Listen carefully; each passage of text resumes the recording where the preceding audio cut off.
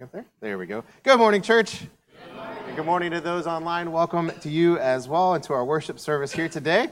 Brad, I congratulate you on all those names. That was fantastic. We had a beautiful choir. If you missed it, you need to go back and rewind, people online, and go back, see our choir perform and give glory to the Lord in a beautiful way, as well as we had some great names that were said there as Brad read our scripture here today, and we're excited for that.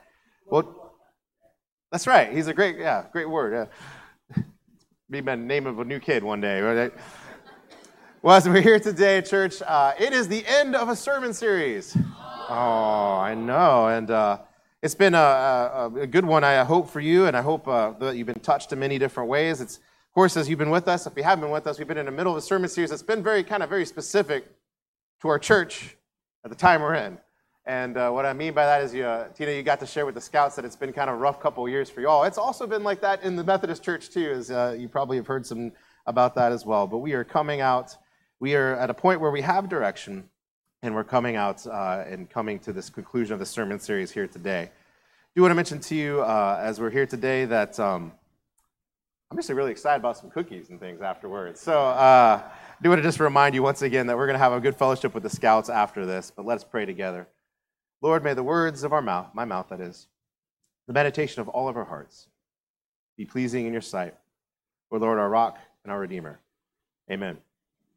So we've been looking at this book of Nehemiah, which is a great, awesome book in the Old Testament. It's a story of the people of God when Jerusalem had been conquered and destroyed, and all the people were even brought out in chains and taken to other foreign lands, forced to settle there. And then years later, actually the empire that conquered them actually gets conquered itself. Those same people end up now not in Babylon, but in Persia. And the Persian Empire now is coming back. And one of them has taken this great step, Nehemiah that is, to go back and to say, you know what, we're going to rebuild Jerusalem. And we looked at just kind of this idea that, when he heard about how bad things were in Jerusalem, even though he was the cupbearer to the Persian king, that he took time to grieve. We looked at that in week 1. And we looked at how there's appropriate time to take time to grieve before acting. We looked at the second time where at some point he just risked himself. He actually went before the king in a very bold fashion and asked the king, I needed to get this done. Send me. And the king, because he had a plan, sent him. And so we talked about the idea that sometimes to make good choices, to rebuild things, to do good things in life, you have to risk oneself, including your position, even your life sometimes, to make sure good things are done. We looked at the idea that through week 3 that, when he asked the king had, questions for him. And he was ready to answer, right? And so there was an attitude of you have to be ready for the moment. You have to be prepared before that moment comes, and you put on that risk. And we looked at that in week 3. And then last week, we looked at the idea that anytime you try to do good, there's always opposition. And there's ideas of how Nehemiah and the Israelites, when they came back to rebuild Jerusalem, they felt all sorts of opposition from all sorts of angles and how they dealt with each and every type of opposition that they faced. We looked at that last week.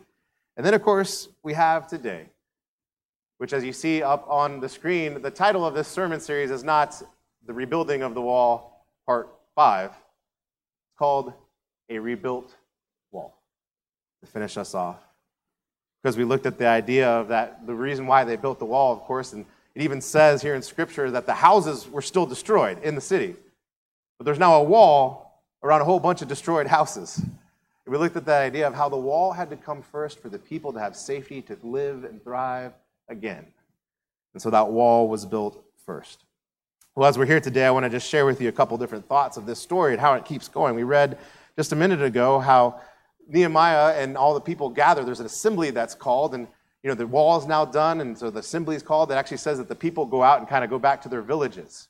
And so even though there's not many living in Jerusalem itself, because again, most of the houses are still destroyed, they go back to their kind of surrounding villages and the places they're living, and then Nehemiah calls them out and says, we're going to have an assembly. And so they come together to have an assembly before the Lord. And as they come together, Ezra, who's kind of the main priest at the time, comes out and reads the book of Moses.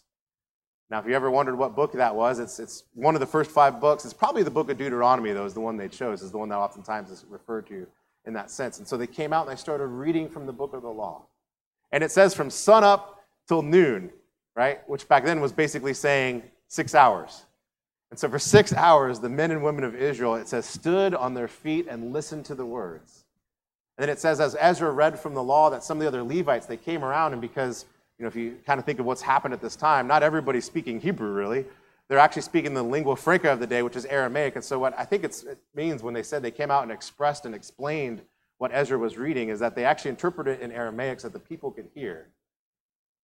And guess what happens when the people heard what happened or what was said in the word?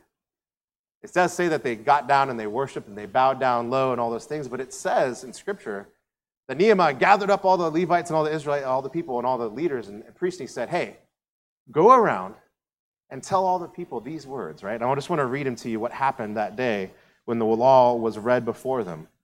It says that after Ezra opened the book, all the people could see him because he was standing above, as we read just before. But then you get a little bit down, and Nehemiah says this in verse 9. That Nehemiah the governor, Ezra the priest and the scribe, the Levites, and those that were instructing the people said to them all, this day is sacred to the Lord your God. Do not mourn or weep, for all the people have been weeping as they listened to the words of the law. So in other words, for the first time in a very, very long time, the people of God got together, the words were read, and there was a sense of conviction on their hearts, and they realized in the ways that their ancestors and them had failed God, and yet Nehemiah says, no, no, no. Right? And Ezra says, absolutely not. This is not about you, O people, and what you feel in this moment. This is about God's work in this moment. And they were there, of course, to start remembering the wall and to think about what God had done. He called this assembly to once again sort of look at the wall and sort of look at Jerusalem and to actually have people cast lots to determine who would come back and actually live in the city and actually rebuild in the city. And it says on that day, he reminds them that, no, this is a sacred day. And then he goes on to say, not only don't weep, but he goes on to say this. Nehemiah said to them, go and enjoy choice food and sweet drinks, and send some of those who have nothing prepared. This day is sacred to the Lord our God. Do not grieve, for the joy of the Lord is your strength. These verses are, of course, extremely powerful for maybe where we are in many different ways. As you know, many of you know, we had a meeting yesterday. I know, it was really exciting. You guys are really pumped up. We had a meeting yesterday, and I'm going to be honest with you, as a pastor, I'm always a little worried about meetings like that, but it honestly went as, I was floored. I called my wife afterwards, and I was like, that was great. I don't think it could have gone any better, honestly, from my point of view. And we rebuilt the wall, and we've been talking about this idea that as a church, you have to actually put some structures into place before you can go and do the ministry and do all the things that God's called you to do to be the people of God. There's some structural things that are good to have in place because they protect the church. They keep sort of the opposition out. They sort of keep everything flowing on track and to make sure the ministries of the church don't get derailed. And we actually, yesterday, we were kind of pulled the church together, had a nomination committee meeting. It was the whole church together for all those that were here. And we actually populated a bunch of the different committees that are needed for a church to run. And if you were asking me, or anybody, I think maybe a few weeks ago, it'd be the question of, could we do it? Right? And we didn't know, right? Well, okay, we knew then. Okay, well, some people knew, right? Some people knew. So, some of us needed, we're waiting to see. And then as we got there yesterday, I just want to share with you the wall that was built, right? So just to let you know, this is kind of also a presentation of now we have an official list of 2023 nominations and those that are officially going to be leading in our church, so you know who to go and to talk to. We have our lay leaders that are going to be co-lay leaders, Gary Hinkle and Tim Stauffer. We have our lay delegate that's been elected, Brad Lewis, as well as an alternate, Mike Aldridge. If you want to keep on going, we're just going to run through these, my AV team. We also have the Staff Parish Relations Committee. You can see that we decided to do co-chairs on all these committees instead of having a chair and a vice chair. We had Elaine Lewis and Jeannie Hinkle, Joyce Galbraith, Ricky Meredith, Susan Stauffer, Susan Brobst, Becky Cassidy, Steve Shirley, and Jen Hurdle as well. And then to keep on going, we had our trustees, the co-chairs again, Mike Cisco and David Brobst. Congratulations, David. You're here. I saw you earlier. I don't know where you went right now, but you're here somewhere. And we nominated you. Mark Salva, Jason Cordell, Susie Butch, and Susie, I think I misspelled it. I had a typo in your name there. I apologize for that. But Wayne Cassidy, Joe Nichols, Margie Hamler, and Kelly Cisco. And then we also looked up, we had our finance committee. We had co-chairs Ron Lee, Andrew Nimley, Brad Lewis, Wayne Cassidy, Vicky Babbert. You'll notice there's an asterisk next to Dave Hurdle, and that's because he's not in the country right now. So I can't really ask him because we made, he didn't actually necessarily tell me he was available, but I think he will be, and it's just a matter of being able to ask him at some point. So we'll see if he says yes or no. And then finally, we had a nominations committee actually nominate a nominations committee, if you will, and Susan Arnett, Angela Martin, Christy Nichols, Beth Cordell, and Karen Fluharty. Here's the thing. That might not sound like a big deal. That's a big deal. That's a big deal. Did you see how many different names were on there? It's not like 5 people were on every committee, right? We kept doing it over and over again. As your pastor doesn't say, a wall was built yesterday, right? And I don't think it was necessarily our hands alone that did it. I think God's hand was in it to make sure that this church will have life and beauty in these days ahead and to do amazing things. And church, I would share with you, I know maybe we're all in different stages of grief, and maybe some people are joyous, some people are in shades of mourning, but today it's not about how we feel like the Israelites did that day. It's about to recognize the moment what God has done. God's built a wall around this church. You saw it with your own eyes yesterday if you were here. You saw it today in the presentation that there's still a group of people in this church that are committed, willing to risk it all, that are ready, that are going to face opposition, but they're going to keep on going, that are people that are saying, this is what God wants this community to have, and we're going to be part of it. We're going to build it up. It's a day to celebrate the Lord our God and what he did. Of course, the question is, now, what do you do from here? You got a wall built, right?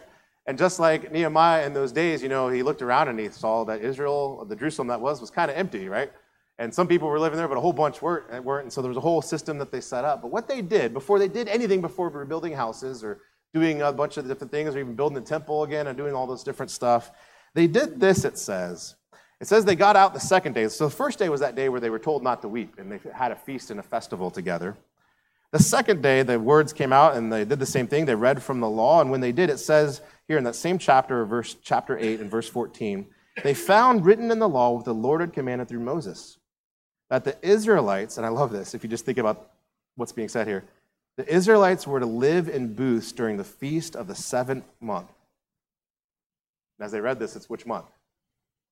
The 7th month. Now remember, the Feast of the Booths was this idea, is that when the Israelites were traveling through and wandering through the land of Canaan, right, and they were wandering through and trying to get to the promised land, if you will, and to come out of exile, it says there that one of the things they were supposed to do is have this festival, not only the Passover, but the booths. And the booths were this idea is that what Jerusalem would do before it was destroyed, there was a festival that would happen, and everybody would come up to Jerusalem, and they would go cut branches and get palm leaves and all sorts of stuff, and they would make basically tents, right? You guys, I know I'm talking your language right here, right now, over here, right? They basically made tents out of leaves and sticks, right? I mean, it sounds kind of familiar, right? Maybe we need to have a festival booth some week here in the church and have you guys set it up for us. But they literally did this, and they lived there for like a week, right? In other words, they didn't have all their normal stuff and all their things at home and all these different stuff. They lived there for a week. They had a festival there, and it was to commemorate every year the idea that the Lord had brought them wandering through the desert, to remember what their people had gone through, that God was still faithful and had brought them. And so they hear these words again told that this is what they're supposed to do as Israelites, to do this. And so it says that they should proclaim this word and spread it throughout the towns in Jerusalem. They said, go out into the hill country and bring back branches from olive and wild olive trees and myrtles and palms and shade trees and make booths as it is written. And here, church, what happens? So the people went out, they brought back the branches, and they built themselves booths on their own roofs and in their courtyards and in the courts of the house of the God, and by the square of the water gate and the one gate of the Ephraim. And the whole company that had returned from exile built booths and lived in them. And then hear these words.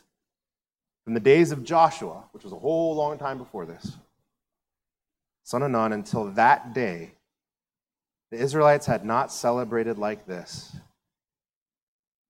and their joy was very great. In other words, what did the first people of God, when they came back and rebuilt Jerusalem, and they had the wall, but their houses weren't built, what did the first thing they do? They did the very thing God had told them to do. Go, be with each other. Sit and remember. And it said when they did that, their joy was very great. You know, God calls the church to do many different things, but One of the things that God calls us to do is not only be outward focused and do missions and do all those different things, God also calls us to fellowship. And I think if you wanted my 2 cents on what this next season should be, it should be the idea of coming together, of fellowshipping with each other, of finding a season of joy. It's sort of like a lot of times in leadership, you hear this term. Have you ever heard the term sharpen the saw? And for my scout troop, you probably have heard this before, but I want to share it to you again. It's this idea is that, and at this point, no one even knows who I think to give tribute to the original person, but it was this idea is that if you're out and you're cutting logs, right, and you're going, like if you have the big, like, lumberjack people, right, you have the saw, right, the big, huge one, and there's one person on one side, one person on the other, and they're sawing the log, right, and you're going through a log, at some point, it gets dull. And you can sit there and you can work harder and harder, or you can stop, go sharpen the saw, and come back. And the truth is, if you compare those two things, which one is more productive? The irony is the people that took it easier, that did less work, were more productive, right? And actually got the job done more. Well, so likewise, church, it is with fellowship in the church and doing missions and work in the community. I believe it's time to sharpen the saw. Have this season focus inward on ourselves, not for ourselves, but to focus inward, to find that joy of the Lord once again. I was talking with Jen Hurdle this past week. She has a passion for this, and if you have a passion for it too, I want you to come and talk with Jen and I, because we're going to set some events up for the church to have some good times. You want some potlucks? We're Methodist Church. We do some potlucks. Expect some potlucks coming down the road here. You know what I'm saying, church, right? You want some sing-alongs to shout and just have fun for the joy of the Lord tonight? We haven't talked, Terry, but we're going to do some sing-alongs, right? We're going to do some of these things to once again be filled and to stop just like the people of Israel did, to stop and remember that the joy of the Lord may be ours. Let us pray. Lord, as we're here today, we thank you once again for this great testimony that Nehemiah left us and how the people of God, they went through rough times for sure, but you were never done with them. And because of what Nehemiah and those other Israelites and Ezra and everybody else did those days, one day Jesus Christ came to this world. And that same city that was rebuilt, Jesus Christ died for us.